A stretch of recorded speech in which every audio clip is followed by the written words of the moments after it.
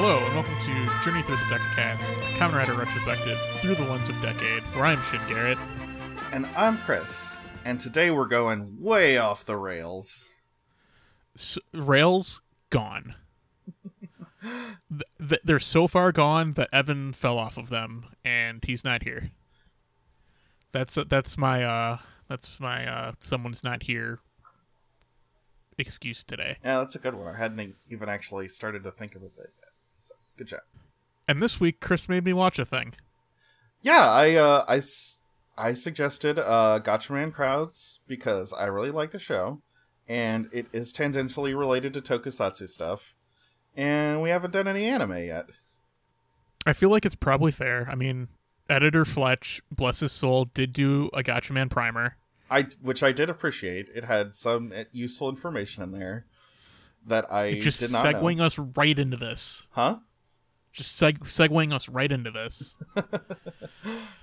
Yeah, like, I didn't know that Gatchaman predated Super Sentai, so that, like, the Sentai team thing was kind of emerged in anime at the same time as it did in live action, so I thought that was an interesting bit of trivia.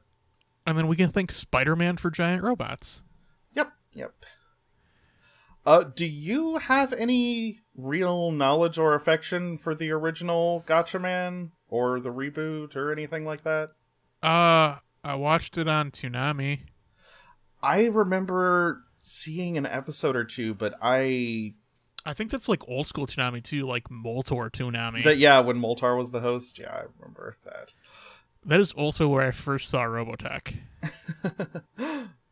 I watched Robotech like a couple years ago on Netflix, and like it holds up fairly well. I know like some people are like like weirdly I feel like we need to preface this and be like, fuck Harmony Gold first of all. Yeah, it's true. Like it's not out of bounds to say that you should not watch Robotech because Harmony Gold is bad and what they do is bad. That is true. I agree with that. So I'm not okay. I'm not gonna advocate that you shouldn't watch Robotech if you want to. I'm just advocating against doing anything that helps Harmony Gold in any way. It's true. And like, I really wish that I could just watch Super Dimension Fortress Macross easily, or like with a dub or something, but that is never going to happen. Yeah, do you know what's weird as fuck that like we just don't have a Frontier release? Yeah, Frontier was like Delta a hugely release. Popular show over here. Like it was a big deal when it came out. Yeah, and that's my excuse why no one knows about Delta, even though Delta's really good. The one girl from it is like the main girl from it is fairly popular, I think. But yeah. Okay, if you say so. I think Freya's a better Ranka. Changed my mind. I was never I was always more Cheryl than Ranka booster. Oh man, high five. And Clan Me Clan. too. Clan was like the best. Oh, Clan is real good too. But okay, we're getting a little far afield here. So, I mean, we're in anime now. I feel like we're not. I suppose that's true. Like, I mean, I guess just talking about more broadly, like, anime is like my main entry into Japanese culture. Like, I mean, I watched Speed Racer as a kid. Like, it's like I've been watching anime since before I knew it was anime. Tokusatsu, like, is pretty cool and all, and I was introduced to it at a super young age through Mighty Morphin Power Rangers, but Tokusatsu's just, it kind of has like a fall off at a certain point that anime kind of doesn't in a way. I don't know. What do you think? I will agree with your statement. There's like a lot of broad things, like, because just like in the end, like I'm not super specific about like I'm not trying to like genre keep anything. Mm-hmm. So like I'll be the first one to be like, yeah, Doctor Who's tokusatsu, like it's special effects, like it's clearly in the realm. Extremely, yes. I would be inclined to agree that Doctor Who is tokusatsu. Yeah, I feel like genre kind of like transcends medium. Like there's definitely like anime and stuff that I would call tokusatsu, and like there's definitely tokusatsu stuff that I would be like that's extremely anime. In that way, like I feel like medium isn't like super a defining thing for this. Right, right. And I guess out of the shows we've watched, like only I guess Kuga is the only one that was like a really traditional superhero story. Like I guess Zio kinda was, in a way, but I feel like Zio and Kuga are the ones that have been like most traditionally superhero-y. Yeah, that's interesting. Like I think like out of what we've watched, Kuga is like what I have most expected, like being like, no, this should be live action. Right, right. Well, I mean, you could do Kuga in anime. I feel like I have seen plenty of shows that are like Kuga. Like, that's probably fair. I just feel like out of what we watched, I feel like that one like just leans itself more into the live action stuff. right, right. With its like little J drama bits and Yeah. stuff. Clearly, like Sentai and like anime stuff has like always been like pretty close for about ever. I mean, like, and there's even the fact that like fucking well, I should try to curse less, but like Precure and like Sentai like air in a block with with superhero time and stuff. Right, right. Well, I guess Precure airs before Sentai, and then Sentai starts superhero time, which is then followed by Kamen Rider. It's always weirded me out that like the later in the morning you get, the more adult it's supposed to be. When I'm like, I feel like it should be the other way around. Like adults are gonna get up earlier than. Well, I don't know. Maybe that. Okay, no, wait. Now that I'm thinking about it again, that's actually 100% right. Yeah, old people don't wake up until later in the morning because we're all tired. Yeah. Yeah. Yeah, scratch that. Decades of marketers know that every adult is tired. That's true. And like I'm just making the point, like there's a reason that Precure's like put right before that block. Right? Yeah, they are of a piece. Like they're different, but not wildly different. Yeah. And like, I mean, I think that's part of what was so fun about like Shin Godzilla. Like Shin Godzilla is a tokusatsu movie that's like extremely aimed at adults in every way, basically. Shin Godzilla is a fucking masterpiece. It is a great movie, yes. Like Shin Godzilla is like one of those films where I'm like 10 out of 10. It's so good. And it's weird that like if you were asking like another 10 out of 10, I'd be like Shaun of the Dead. God, I love the fact that Shin Godzilla is so serious and like has so much to say, but also like Anno is so playful with it. Just because, like, in that intro, when the Godzilla monster shows up, and you assume that this is the goofy-ass thing that Godzilla is gonna fight at some point, like, he knows you're gonna assume that, and he's, like, having fun with making you assume that. Like, man. He's, like, I really respect that he can, like, fuse his fandom and his ability to create in a way like that. That's an incredible skill. Yeah. Man, I hope that Shin Ultraman is also going to be dope as fuck. yeah, that's a tall order, but I am super hyped for that one too. It is. We're already off topic, but I'm just going to make my quick point about Shin Ultraman. I feel like the key with Shin Ultraman is having just like that relentless optimism that Ultraman has.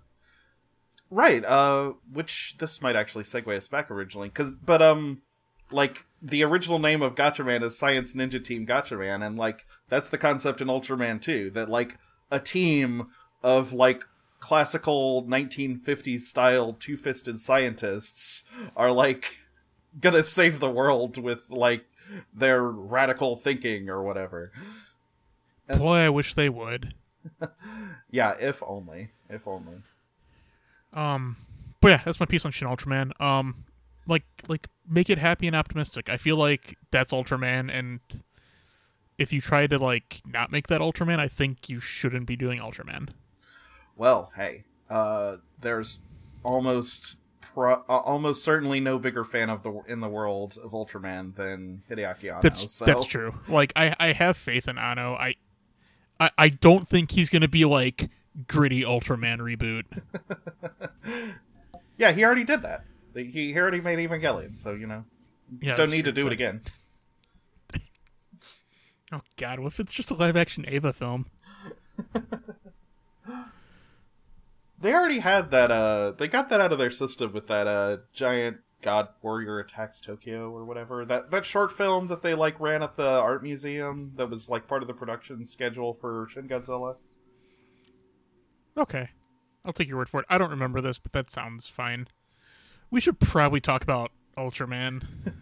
I got you, man. Fuck. I'm so lost. I'm so deep in it, I've just forgotten what we're doing.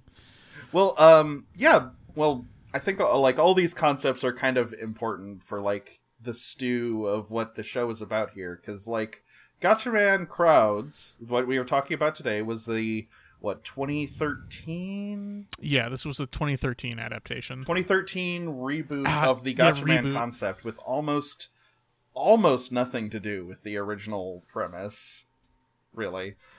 They keep a couple character names. The guy who played the original leader of the team comes back to voice JJ, I believe. I'm gonna be really sad if JJ's evil. Like, I feel, going back to optimism, I feel like just from the first episode of the show, I feel like the show is extremely optimistic. Oh, yeah. It is extremely, like, this is very youth culture, hope punk, if you don't hate the words, like, whatever you want to call it. Like, this is extremely optimistic. That is the first time ever I've heard the term hope punk. Really? And I'm kind of down with it. Like, it's been going around the internet for a while. I know some people, like, really hate it, but, like, I do think it's a little twee, but on the other hand, it is very useful to describe certain things. Yeah, I don't know. Like, not even like a hot take, but I feel like just like relentlessly, like, optimistic media is valid as much as grimdark media.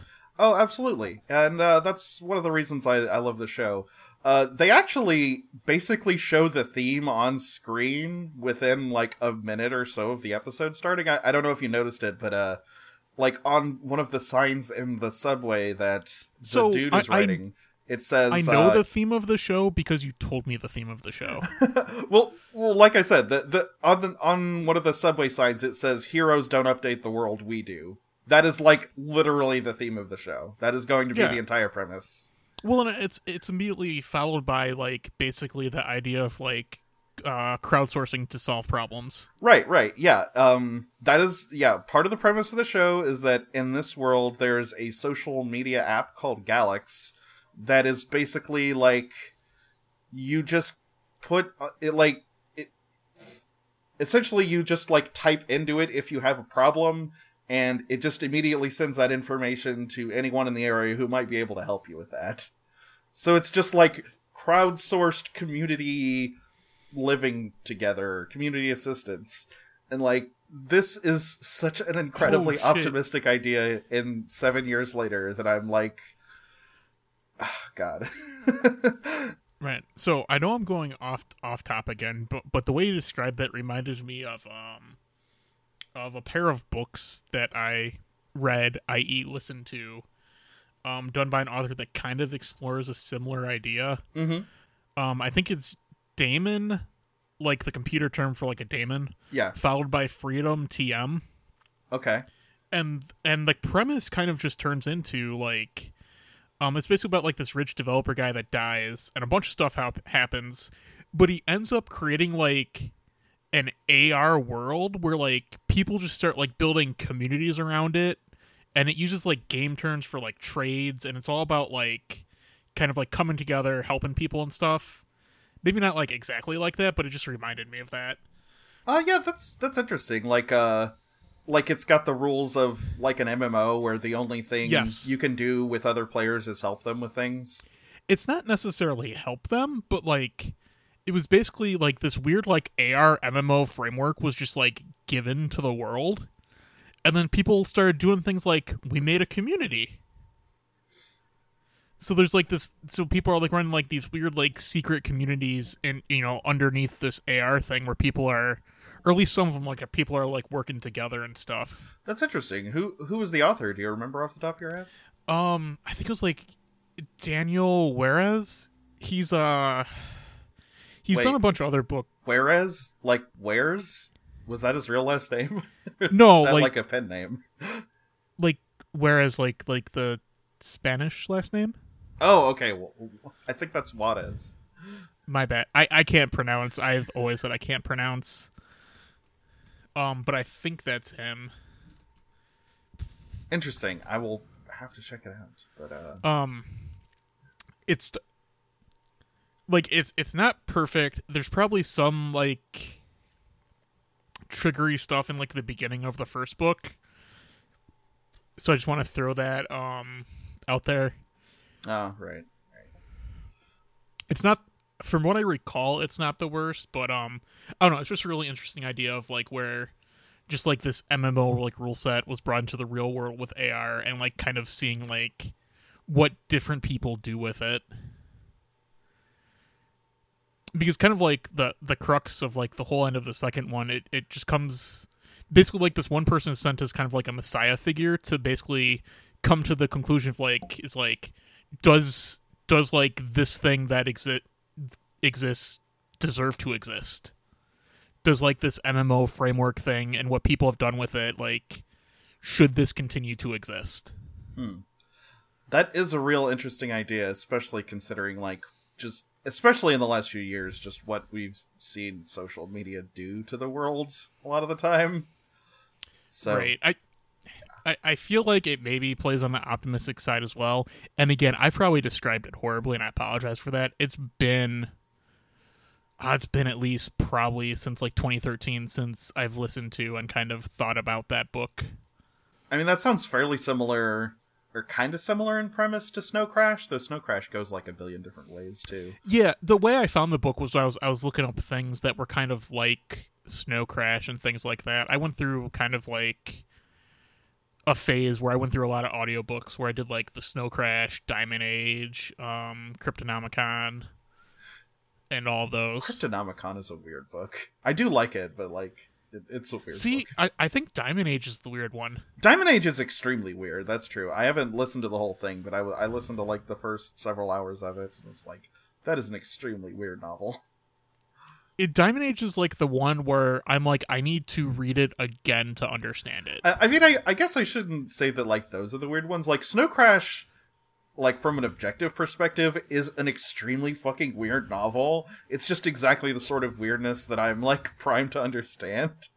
Well, see, like, I think Snow Crash is easier to make sense of because I feel like the stuff, like the kind of like the homework knowledge you're supposed to know is more like pop culture based. I suppose that might be true. That like, yeah, I guess a lot of stuff in there is a little bit more like pop sci sort of thing. Where Diamond Age is like, I hope you know about nanomachines. Yeah, and Cryptonomicon, like they are not kidding with we are gonna go seriously hard on cryptography nerd stuff. Which I think is really cool. Like I can distinctly like recall the thing where I think they're in jail, but they're doing the crypto stuff with the deck of cards. Oh yeah.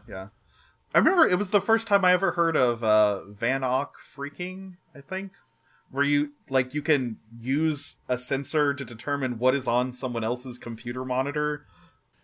Oh, I don't remember that, but that sounds neat. Yeah, they bring it up a few times. Yeah. I really like that one. I guess like I'm a passerby of cryptonology nerding stuff. So I was into it. Yeah, I'm much more of like a social science type person than I don't know. I'm like I've like always had an interest in the hard sciences, but I'm like not good at coding, and I find lab work extremely tedious. So that's fair. All right, we should go back and continue to talk about Gacha. We're all over, but I don't know. It's like this premise is just like really interesting, and things that also have this premise, they're just like interesting. Yeah, Like, there's a lot that goes into it, and it not only like has a lot that goes into it, it lets you bring a lot of your own perspective to the show in a way. Like, it's got its own strong perspective, but there's a lot of room for the viewer to bring themselves into it too. Yeah, I might be off base, but I feel like this is more like, I feel like the show is more about presenting its thesis than about like telling just like a serialized story. That's fair. Like, yeah, not a lot of the characters get super fully fleshed out as they would be if it was just like a show exploring them or something like that. Like, it is very much about telling this one story about this one idea. Right. So, yeah, I mean, Insight, I know, like, connected with some people more because it's a bit more of a traditional, like, thing happens and we watch how these people respond to it story.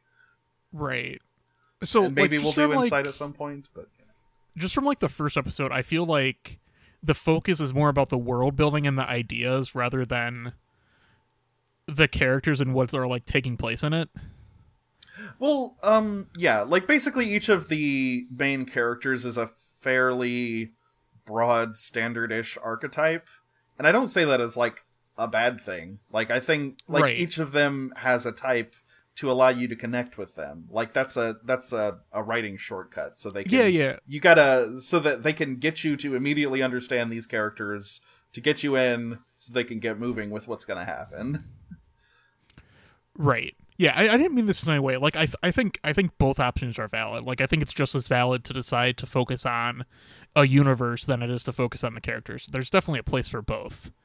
It just feels like for generally what we cover, I feel like this is the first time where it's more about like this thesis more than just kind of like the structured thing, if that makes sense. Yeah, I mean, I guess both Kamen Rider Decade and Kamen Rider Zeo, in a way, are to a large extent about exploring the concept of Kamen Rider than about like specific like Zeo more than Decade. Like, Zeo starts with its very specific, like, this character has a dramatic conflict that they are going to explore through the lens of Kamen Rider. Like, Decade is very much more about, like, let's, go through these worlds and see what we find there. That's true. I guess Decade's different, and you haven't really seen, like, a lot of Decades really piece it more together. But things like Kuga's very, like, character-driven with Kuga. Like, Kuga is about Godai. Oh, yeah, absolutely. Yeah, Kuga is 100%. Actually, I guess in a lot of ways, like, Crowds shares a lot in some DNA with Kuga, in the sense that like, Kuga is so much about how Godai affects the world with like his optimism and his compulsive need to help the people around him, and Gatchaman Crowds is very much about Hajime doing that to this superhero team. Like, that the way that she approaches the world just really changes things for them. Yeah, words are hard today. No, I think like Hajime is kind of like a brilliant protagonist for this. Yeah, and the thing is like, I know some people who watch this probably immediately hate her, because like, that's fair. She's probably, like, if you described her as like a Mary Sue or something, I wouldn't, like, that's not totally wrong. Like, I don't think, like, I don't really use that phrase because I think it's kind of like demeaning and a little sexist to anyone who's that we can't have like competent or interesting female protagonists in fiction when we don't really make that sort of exception for male characters. But like, in this case, she is like very perfect and competent, and like changes everyone around her just by the way she approaches things. So like my counterpoint to that, and I swear I've said it like 14 times this episode, is like, is like there's a place for that. Right. Yeah, absolutely. Like that's totally agree. Like I don't there's a way that you could approach like criticism where I think maybe that's valid some of the times, but I certainly don't. I think if you approached this show that way, you would be missing out on what it's doing. And like again, like I can only speak so much. I've watched the whole first episode, and I think I watched the second episode with you years back when I visited before. Was that really that long ago, or has 2020 just been the forever year? It's been a while. It might have been the time where I think myself and Kat came up. Yeah, you and Kat were both here. I think that's true. But yeah, like, I mean, Hajime is also like probably my favorite character that I've met in the show so far. Yeah, by like a margin. I mean, I think she's just really fun and likable, and she's extremely weird. Like we're introduced to her when she's like rubbing a notebook on her face because she fucking loves notebooks. Look, I'm fucking down with our cute little like notebook otaku. Yeah, she loves paper and stationery and crafty stuff. She's just really into it. To the degree when, like, okay, they explain that the Gatchaman powers come from when this alien guy, JJ, who's like the leader of this team of Gatchamen, he pulls a notebook out of your soul, essentially, and it's like it's like a materialization of what's special and unique about you. And the Gatchaman characters can use it to turn into these superhero forms. And hers is, like, scissors and crafts themed. Her design is also magical girl as fuck, and I'm here for it. It is extremely magical girl. Yeah, like, we only see... I think they only have 2 of them in the first episode. One is hers. The other one is a much more traditional superhero design, which is... what the hell is this dude's name? Sugane. Yeah. Sugane's design is a samurai. Like, that's... Yeah. Like... That's another thing that's really different about the show, is they use samurai imagery as to represent like rigidity and like inflexibility of thought. Okay, I can see that, especially with him. Which it's just you don't see, like, Japanese stuff doesn't use samurai imagery to be primarily negative most times. Yeah, fuck his like Ultraman outfit reminds me of what was used Persona and Persona 4? Izanami. That one. No, Izanagi. The villain. Yeah, that Izanami. One. It reminds me of that. I don't know why. It's maybe the weird like bucket hat helmet thing. Yeah. I mean, the hat looks a little similar, and they've both kind of got like a primarily white theme going on. Also, the soundtrack is banging. The soundtrack of the show is fucking amazing. The intro song is, like, possibly my favorite anime intro song ever. I can see that. It's really good. It's, like, atonal, but it starts out, like, with all these, like atonal and offbeat parts, but then it, like, builds up to this really strong energy. It's really cool. I really, like, listen to the Gatchaman Crowd's theme song if you haven't heard it before. Yeah, and like the battle music is fucking bomb. It's super good, yeah. Okay, but let's see. Getting into the plot of the first episode, we've already kind of mentioned a lot of the stuff that happens initially. Like, Sugane like grabs he's got like a little dojo in his house, and he like starts out in there. We follow him at the very beginning.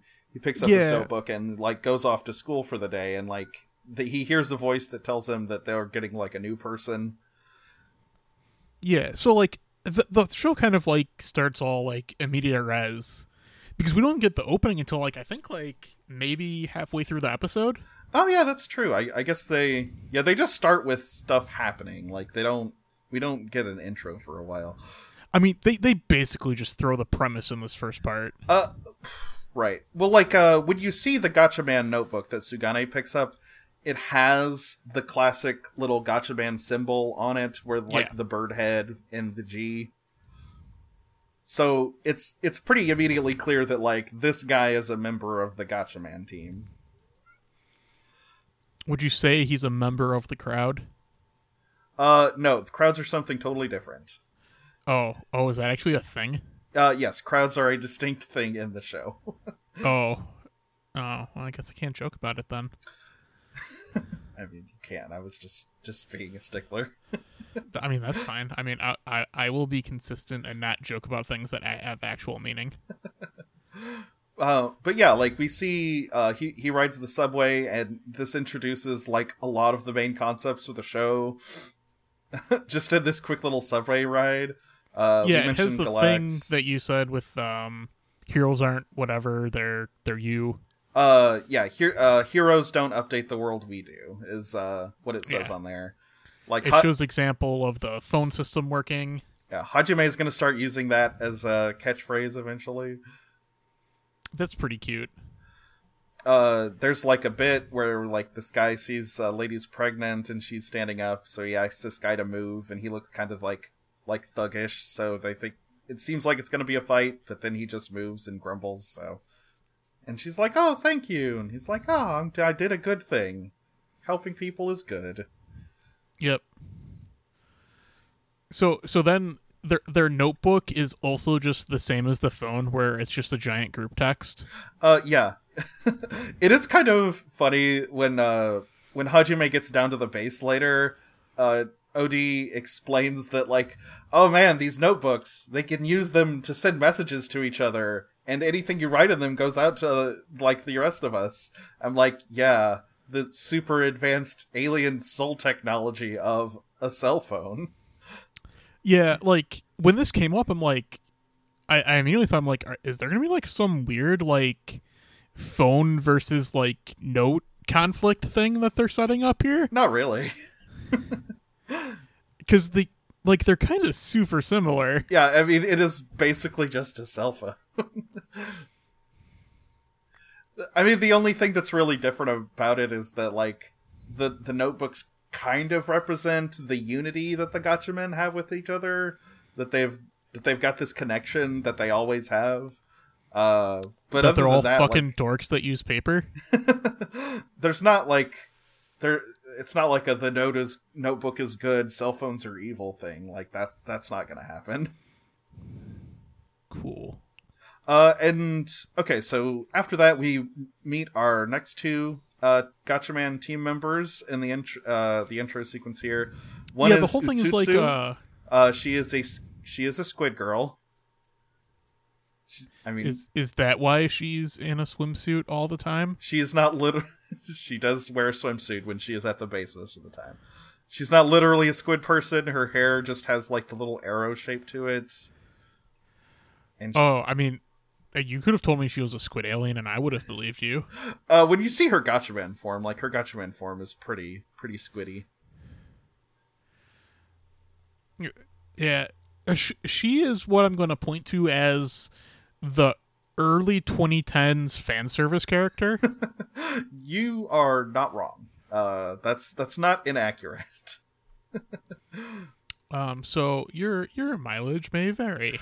She is like, yeah, she her thing is constantly saying Utsutsu shimasu. There's like a translator's note about this on the DVD, where it's like Utsutsu could mean like reverie or like being spaced out, but it can also mean being depressed. Yeah, it had the same translator's note on the HiDive subs. Yeah, so she's kind of like a spacey person who's always seems a little disconnected from people. But yeah, like they'll do an episode about her later on. And we also briefly see Joe, who looks like a real dork. He's like sitting around and he's got like dramatic green hair. Do you know who Joe looks like or reminds me of? Man, actually this doesn't work out now that I think about it. But I was going to say the dude from Tiger and Bunny. Oh, you mean the guy who is Bunny, Barnaby? Yeah. He does kind of. Yeah, a little bit. Though that guy is blonde. I think of him as like his blondness is intrinsic to his humanity. Okay, that's fair. But anyway, so like in the intro sequence, they're following a guy who is like super spaced out looking, it kind of seems like. And they have some sort of mission to do something to this person. Well, from there we cut away to the actual like main character of the show, who we will be following for a while. This is Hajime, and she is sitting at her desk at school and really, really enjoying these notebooks she has. And there's nothing wrong with being a fan of notebooks. Like what you like. Yeah, like she's rubbing them on her face and kind of being like, oh man, notebooks. There are some other girls walk up to her and are like, why are you so into this? And she's just like, I just like, I have to have different notebooks for different things. Like this one I write my private thoughts in, this one's for brainstorming, and this one I just like how it looks.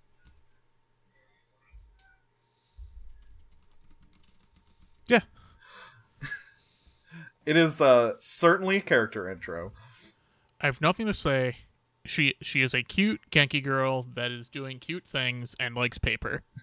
Yeah, she's like big into stationery and stuff. So she like decides to go out and have her lunch on the roof.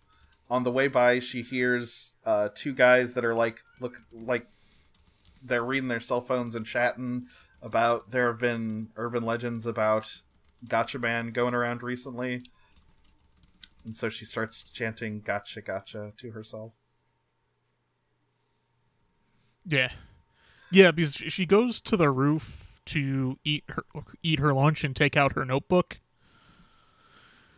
And she walks past some dudes where they looked up something on the occult yesterday, and they're just like, yeah, aliens are fine or whatever, but Gatchaman, they ain't real. Yeah, they're like, Gatchaman aren't real. And is this the bit with the panda where they see like the picture of the panda and they're just like, that's not an alien, no, that's a panda. Later. Right, but on the roof here, she's chilling out, eating her lunch, and then a giant gray person in like a blue kimono shows up and starts teleporting everywhere. I think like before that too, she talks about how she's super hungry and barely eats her food. What up with that? I was also... Yeah, I noticed that too. She's like, oh, I'm so hungry, and she's just not eating her lunch, so... I mean, I think the idea is that she's just, like, looking for something new and exciting to happen in her life. Okay. I mean, the fact that she's, like, says, I'm hungry, but not literally for food, implies more of an existential hunger, you know? Yeah, so JJ shows up, which I'm gonna be very sad if he, like, ends up being a villain, but I'm just gonna assume he's not. Oh, no, he does seem kind of sinister initially, but, like, he's not evil or anything. He's a nice guy. I just want him to be, like, cool guy that gives you powers. Yeah, there's like, nothing really sinister about him, other than he apparently can't talk like a regular person and can only talk in haiku or whatever. He talks about wings and birds a lot. He seems talking like haikus or poems or just cryptically. Yeah. And so Hajime walks up to him and he's like twice as tall as her. Like this dude's like 12 feet tall or something. No, I think he's just super tall because like I think he's taller than even like OD and all of them too. Yeah, I think you're right. Yeah, I think he's just super big. And like he is an alien. But, like, we aren't ever gonna go to space in the show, but there are just several aliens walking around. Hajime walks up to him and is like, so, who are you? And she gets, like, wrapped up in his kimono, which looks super weird. And, like, there's this pretty sexual thing where, like, he puts his hand into her heart and pulls out this, like, notebook thing. Like, there's a shot between her legs where, like, her knees are shaking, so, like, this is very clearly, like, asexual experience. This thing's horny as fuck, and it's weird. It's true. It is, like, the horniness is very much there, and, like, it's kind of separate from the other theming of the show, but on the other hand, I do feel like it's very much there, and it's got this thing where, like there are several genderqueer characters that are just walking around, and that's never commented on. That happens eventually. So, like, characters in this world are sexual, even though there aren't, like, romantics. Like, there aren't gonna be time for romantic subplots or anything. So, I don't know. I know some people, like, really connect the fact that this is like a sexual queer world in a way that, like, is weird for the superhero genre, but, you know, I don't know. Your mileage may vary on this, and, you know, however you want to see that is up to you. It never bothered me. I think it's kind of interesting to have characters like that who like have that aspect of their personalities, and it's not, like, traumatic for them or anything. So I kind of like that, but, you know, it's up to however you see it. I'm just like, man, this sure is some early 2010s fan service. That's true. Yeah. I mean, anime was pretty distinctive at the time, in that regard. I mean, that's not even, like, different from now. It's just anime fan service stuff. It's just weird. So she, like, falls backwards onto this thing on the roof and is, just like, huh, well, that was interesting. Well, I have this notebook now. Were you taking this? Is this yours? Can I keep this? And JJ's just gone. So she opens the notebook and sees all the messages that the Gatchamen were writing about their mission earlier, and is like, huh, well, okay. So she goes to the place that they were directed towards and sees Sugane starting to have his weirdo, like, superhero sequence. So, like, the whole opening thing is just, like, all before the intro or whatever, and it shows, like, the current Gatchaman team, like, working together to try to, like, trail this target, which just looks like this random dude. And then Sugane just shows up and starts doing superhero stuff. And he sets up this, they explain it later, they set up this amnesia effect thing, which apparently just makes you invisible. Yeah, it's like the Men in Black neuralizer, but it's just, like, constantly active around whatever you're doing, basically. Yeah. And then when they do that, like, the guy that they're after turns into, geometric shapes. Yeah, like a weird Rubik's Cube with a Shoggoth inside it or something. Yeah, that's a good, explanation for it. And yeah, he just starts flying. He, like, starts flying off into the sky until Sugane, like, pulls out his sword and does, like, a wicked lightning slash thing from way far away, and the lightning just flies around and zaps the thing. Yeah, Sugane reminds me of, like, a boring Kai Kisuke. Boring what? Kai Kisuke from Guilty Gear. Kai Kisuke. Oh, you mean Soul's? Is that Soul's rival character? The lightning sword guy. Okay. I don't play enough Guilty Gear, so I don't know the cast. That's fine. Guilty Gear lore is also a thing. Is it can't be more confusing than BlazBlue lore. It's probably about on par.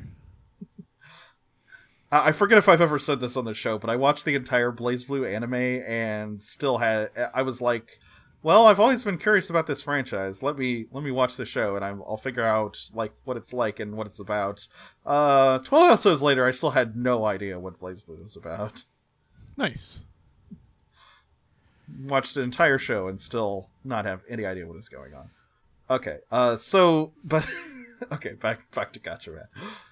So yeah, after he does the Rubik's Cube lightning thingy, Hajime is like, oh, hey, well, that was some cool superhero stuff. Are you a Gatchaman? I think I'm a Gatchaman too. Nice to work with you. And, like, also, we apparently go to the same school. Yeah, they wear a uniform for the same school. Wichutsutsu also wears a uniform for the school, even though she doesn't, like, I don't think she attends the school. I mean, I've only seen her in a swimsuit. No, in the intro bit here, she's wearing okay. the same uniform Hajime is at one point. But yeah, so after that, they cut to the actual song intro. It is awesome, as I mentioned. And Yeah, you see it's a pretty good. ton of stuff that is not going to show up for a while. Fair. Including, like, everybody's Gatchaman forms. Yeah. Yeah, Bergkatz is in the intro. Rui is in the... Rui is the name of both the person in the blue, like, shawl thing, and also the skirt with the glasses. Like, those are both Rui. They, like, change clothes. And, like... They're the third genderqueer character I was talking about, where they just walk around. Like, in public, she/he. I don't really know how they identify, but in public they prefer to wear girls' clothing. Okay. And that's the person who runs Galax, so they are also in the intro. I see. Okay. So let me see. After the intro. I guess we hadn't brought this up yet, but back when I originally watched the show, one thing that struck me as super cool about it, the Gatchaman stuff, the superhero costumes and alien fights and all that, that's all CG. That's all 3D CG on top of the 2D stuff that they do for the normal show. I think they do a much better job of incorporating 3D and 2D animation together than most other shows did at the time. I was gonna say that as well because I was gonna say it did not seem janky at all. Right, yeah. Like, you can kinda... I mean, I guess there hasn't been a ton of it yet, but you will very clearly be able to tell that the Gatchaman stuff is in 3D. But, yeah, they just do a much better job of compositing that stuff than most other shows do. I think that's probably just credit to the designs.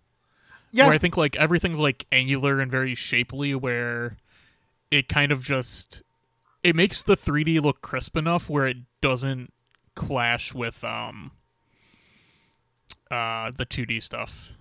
Yeah, that's a good point. Yeah, it's kind of down to... It's probably down to the compositing team a little bit, but also largely to the design work being just, designed to work well together, which is an impressive trick. This is 7 years ago now, but even now, a lot of anime that do this still don't look quite that good. Agreed.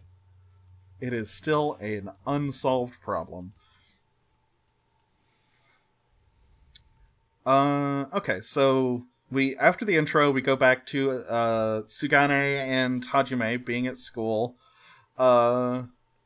They mention that Hajime, two girls walk by and mention that Sugane is always late, apparently. Presumably because he's doing Gatchaman stuff in the mornings. Right. And they walk by those two guys again, talking about how Gatchaman aren't real. And Hajime just plops down behind them and is like, no, Gatchaman are real. I'm totally one of them. And so Senpai over there. See? Got these Gatchaman notebooks. And... Yeah, that's where they talk about the panda too. Right. Yeah, that's where the panda comes up. And I love the yell that Sugane does. He's just like, "What the fuck are you doing?" Yeah, Sugane's like normally just like this man. It's a specific archetype. I just can't think of how to explain it. But just like the very like straight laced, quiet, calm dude. Right. Yeah, and he's constantly thrown off by Hajime's being weird. Or just being non-traditionally superhero-ish. Yeah. So yeah, he like pulls her outside and is like, "Hey, we have to like be secret and hide our identities and stuff." And she's like, "Sure, whatever." Sugane's like, "Okay, come on, let me bring you to the Gatchaman headquarters, where we're gonna go. I'm gonna go introduce you to everybody else." And so Hajime is like, "Oh, okay, cool. I can bike there." Nope, it is in walking distance. So I guess that raises some questions about why it's so close to the school. But, man, hey. Because that's where the elevator is. They get down to the Gatchaman base, and like, it looks super weird. There's just, it looks like a like a high school. It looks like a world ends gym with you map. Wait, what'd you say, Garrett? It looks like a world ends with you map. That is pretty accurate. Yeah, I was gonna say a high school gym that like someone had just thrown weird decorations everywhere in. I like my answer.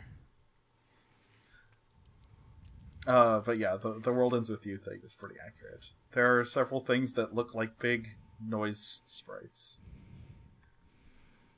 And then we meet the crew. Yep. Other than Sugane, there is Utsutsu, OD, Joe, and Paimon. Or Paimon? Yeah. I think I don't know how to say it. We might just all have Genshin Impact on the mind. That's true. It took me a while to reach for the joke, but I got there. The funny thing is I actually pretty recently watched the movie Hereditary 2, where the evil demon god is also called Paimon. So, I need you to back that up real quick. Hereditary or Hereditary 2? Hereditary. There is not a Hereditary 2 as far as I know. I was just unsure of the context of the word 2 in that sentence. 2 is in also. Thank you. But, yeah. I guess Paimon is the name of, like, the demon god of mischief in the Goetia or something, so... Huh. I'm a little unclear on if that's what everyone is referencing when they use the name or what. Apparently, he's a panda, and you're not supposed to call him a panda. Yeah, he is a tiny panda man. He is like a foot tall, and his head is twice the size of his body. He's adorable. But he is the extremely serious team leader and does not want you to call him a panda. So, of course, we're going to call him a panda. He is a tiny panda man. It's super cute. This is a Lady Doth Protest Too Much situation. He like, we will find out later on that he has lots of panda merchandise that he likes to cuddle with and stuff, so... That's very cute. Yeah. Less cute is apparently OD, like, he's a sad gotcha man. He can't transform. Right. They'll get into this later. It's not that he can't. He says he can't. Yeah, he says he cannot transform. What he means is that his Gatchaman form is so powerful that it risks destroying the world if he transforms. That's cool. Yeah, it is pretty cool. But he's not the tank one. No, he is not the tank one. But the tank one looks like the one that could destroy a world. The tank one in the intro is Paimon, and yeah, that's not... We will start to see more of Paimon's form eventually. They'll like be more of a regular later on. Okay. OD does also introduce their cat as named Altair, which is like Arabic for eagle, I think. So that's or cute. AI for short. Oh man, is this show also about AI? There is an AI, yes. Is it the cat? No, it's the thing that runs Galax. Like Rui has an AI that they use to. That's just fucking This is just Digimon Applemon. I still haven't watched Applemon yet. It's basically the show. We'll talk more. I'll probably mention the director more next time we do an episode on this. But the same guy directed the Diaboromon Strikes Back, which I haven't seen yet, but it's a sequel to our war game, right? So it's got to be interesting. I think, I don't know, Digimon movie names and what they actually are get confusing for me. You said directed by? Yeah, director is a guy named Kenji Nakamura. Man, it makes perfect sense that he also worked on Big O. Yeah, Big O, Mononoke, and Sea Control. A bunch of my other favorite shows. Yeah, Joe is kind of like standoffish. When they get down into the Gotchaman cage, as Paimon calls it. He's like throwing a bunch of darts that all land in the bullseye of a target perfectly. I like when Hajime goes to grab Utsutsu's hand to shake her hand, she like dodges it so that Hajime just hugs her instead. And then she proceeds to just carry her around. It seems like she's being standoffish, but Utsutsu's left hand will kills people, so she doesn't she's like scared of touching people with her left hand. Neat. But then like Hajime just carries her around like a body pillow. Right. She's like, this is my girl now. I have a portable girl. OD is like Paimon starts explaining stuff, but he's being all serious, so OD starts explaining stuff instead, and he's more fun, and Hajime clearly likes listening to him more. That's fair. They explain kind of how the amnesia effect works, and everyone's like, hey, Hajime, you're not taking this seriously. This is a serious business. And like the scene culminates with Paimon being like, hey, you do not write personal messages in the notes. They are for serious official Gotchaman business only. And then she draws a extremely cute little panda in there. A panda cartoon. Which was for serious business only. Right. Paimon sees the panda and like he does a comic pratfall about like, being overwhelmed. And then they go to Alien World. Yes. It's unclear where this next scene takes place, kind of. I guess it's still underground or something. But Sugane explains that basically the Gotchaman's job is to be basically the Men in Black from that movie, if you've seen it. Like, there are aliens that end up on Earth, and if they can't integrate with human society or hide from it, the Gotchamen show up and, like, arrest them, essentially. They also have clones? These like, clone, trapezoid head guys that are walking around. They're not important. That's just like a weird background lore element that isn't really going to come up again ever. But yeah, Sugane explains that the mess specifically have been a problem lately because they like absorb people, and whenever they defeat one and capture it, they have to try and like recover the people from inside it, and the success rate on that isn't 100%. Yeah, I mean, it seems like they're doing a decent job. Yeah, it seems like they're doing okay. Like, the one that they caught earlier, they apparently got the person out of. Yeah. And around when he gets to that point in the explanation, they all get teleported to the Mind Cliff, which is like a little amphitheater that JJ sits in the middle of, and cryptically explains their next mission to them. JJ's a cool dude. I like him. Yeah, he like wears extremely comfy clothes and sits on a giant pile of pillows. He seems chill. He just does like origami and shit. Yeah. He's like cutting some paper, doing some origami while he explains stuff to people. So the thing I want to talk about the Mind Cliff is so all these gotcha people are numbered. Yes. And yes, I noticed they all have a number. I noticed that Hajime being the newest is 101. Uh-huh. So are there 100 other gotcha people, and do we get to see them? Presumably there are 100 other gotcha people. Do we get to see them? No. That's just kind of implies more going on with the world. I was hoping there was like a final like Kamen Ride situation where just all of them show up to like kick something really hard. That would be awesome, but like as Paimon explains, they've defended like 6 other planets.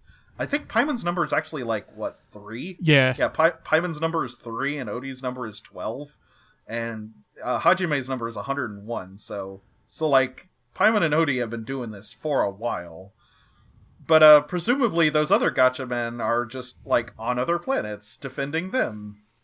We will never see those places in this show, but yeah, apparently they exist. Okay, that's fair. Cool bit of world building, then. yeah, it certainly like implies a lot. Like I would really love another show set in this universe, but hey, whatever. But yeah, Hajime just starts talking to JJ, and it's like, oh hey, you're the guy I was with earlier. That's cool. Nice to see you again. Paimon hates this. They're like, nope, no talking to JJ. They're super transcendent god being. No talking to God. You can't just talk to God. Yeah. But Hachime's like, what's up, like, God? She doesn't actively disrespect Paimon. She just ignores everything he says, basically. I feel like those are one and the same, but okay.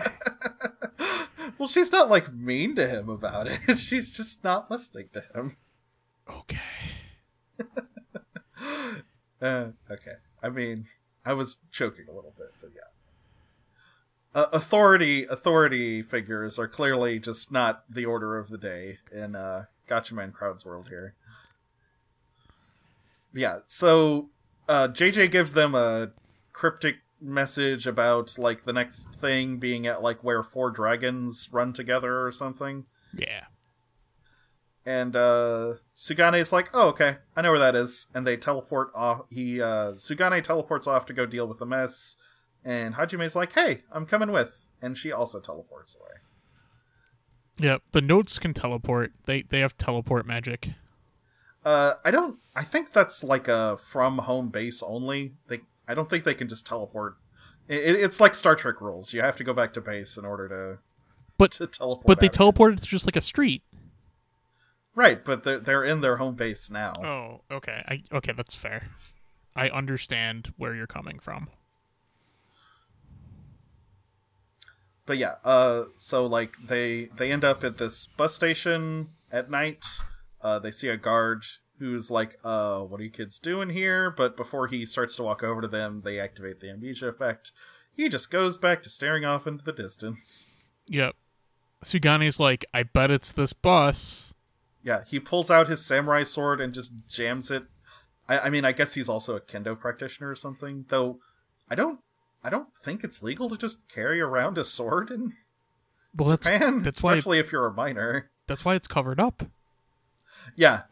I mean, I think that's the idea, is that he carries around a sword, but he has it in a sheath that looks like a practice sword most of the time. But it is a real sword, which he jams into the side of this bus and just dramatically runs down the bus while yelling. I like how Hajime just watches. Right. I mean, the main thing to get here is that, like, Sugane's doing the traditional superhero thing. That's the idea. Like, he shows up, he knows what he's doing, he's like, I will handle this in my traditional superhero way. It's not even like that it confuses Hajime, she just seems so unsure about it. She's... Right, yeah, the idea is she's just not sure that this is the best approach to the situation. So Sugane starts fighting the mess. The bus turns into a big mess. And, yeah. They fight for a minute, and Hajime transforms into her Gatchaman form. Shuriken scissors, shuriken scissors, shuriken scissors. Yeah, it's much less directly bird-themed than the others. Is it supposed to be swan-themed? I think, Sugane's is actually swan-themed, I believe. Oh. Her scissors are, like, wing-shaped, though. Like, they're black and white wings, I think they're called. Right. It's kind of hard to describe. She's basically wearing, like, an Iron Man suit, but if it was a magical girl. Yeah, it's an idle Iron Man suit. Yeah. That is, with a bunch of weaponry themed around, stationary crafts. Yeah, it's pretty dope. It's kind of awesome, honestly. Like, I love when she turns around and, like, the pink, like, the pink twin tails frame the, like, intense eyes of the Gatchaman mask when she turns around to the camera. That's, like, a cool shot. Yeah, it's very good. And we, like, the last shot of the first episode is, we see someone with a bunch of red hair wearing bright red lipstick, and they're like ethereally glowy standing up on a building, and they like just fall off whatever they're standing on while yelling, "Gotcha, they're here." Yeah, they're just super excited about Gotchaman hanging out. Yeah, this is Birdcats, the actual villain of the first season of the show, so. It's we've got the villain that they Gotchaman think they're dealing with, while the actual villain is just kind of like, hinted at here. And, yeah, that's the conclusion of the first episode. Yeah. Neat show. Yeah, there is a whole lot going on here that we probably have just scratched the surface on, honestly. Yeah, I'm sure Evan will have plenty to contribute next time we talk about the show, and I look forward to that.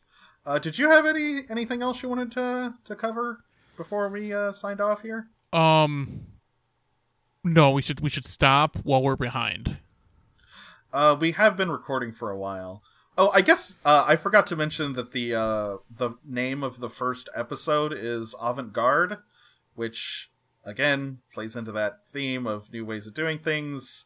And if you need a dictionary definition of avant-garde, new and unusual or experimental ideas, especially in the arts or the people introducing them. That's Hajime. In case you didn't get it, that's her thing. She's doing that to the superheroes. Are you saying she is here to stir up the status quo? Yeah, that is exactly what is going on. It is not subtle. Yeah, like Gatchaman Crowds is not a subtle show in any way, and I kind of love it for that. Like subtlety is old news. We don't do subtlety anymore. Yeah, I mean that's fair. I mean, because then you don't have to worry about people being confused. But you're like, is this what they mean? You can just be like, no, this is what I mean. This is what we're going to talk about. Exactly. Look, I'm pro just like any type of media is valid. You can tell things how you want. But yeah, I had a lot of fun rewatching this one. I love the show, and it's like, oh god, like the art still holds up super well, and it's gonna be fun to revisit with you guys, I hope. And hopefully it'll come into focus a little bit more over the course of the show, like why this is relevant to the rest of what we're talking about. I mean, there's some people, and they transform, and they fight things. That's true, yeah. They're fighting aliens, and just like the Neo. Oh God, what were those? The Neo Fangire. Damn it, Chris! This is a show on the internet at JourneyThroughTheDuckcast.com where you can see older episodes such as Kiva, and there's Twitters and links and everything. And it's kind of amazing they've never picked up on the Neo Fangire plot. I know, right? I mean, they did a Kiva movie, right? Like, what better topic for the movie? Chris, we watched the movie. I know. That's what I'm saying. Like, why make it about a guy who was just twice as tall as everyone else, and make it about those awesome-ass space vampires that they introduced at the end of the show? Well, I think because the movie takes place in the middle of the show, so they weren't at the end of the show. Neo Fangire didn't exist yet. We've never really talked about it, but I do kind of think that the fact that since they feel the need to do the production for the movies in the middle of the production for the shows, I think that makes the movies kind of inherently compromised a lot of the time. Like, since they're in the middle of the runtime of the show, like, they just can't be very good most of the time. I don't know. Yeah, I don't know. That's a conversation for itself. I mean, the Kiva one, like, Kiva's already got problems, so it double suffers for it. Anyway, we're going to stop this crazy podcast before we get even more off the rails. Next week, we'll be back on the rails with some more Ryuki, probably. Yeah, that sounds right. Until next time, we've just been passing through podcast. Remember that. Gotcha, man. Go. And stop.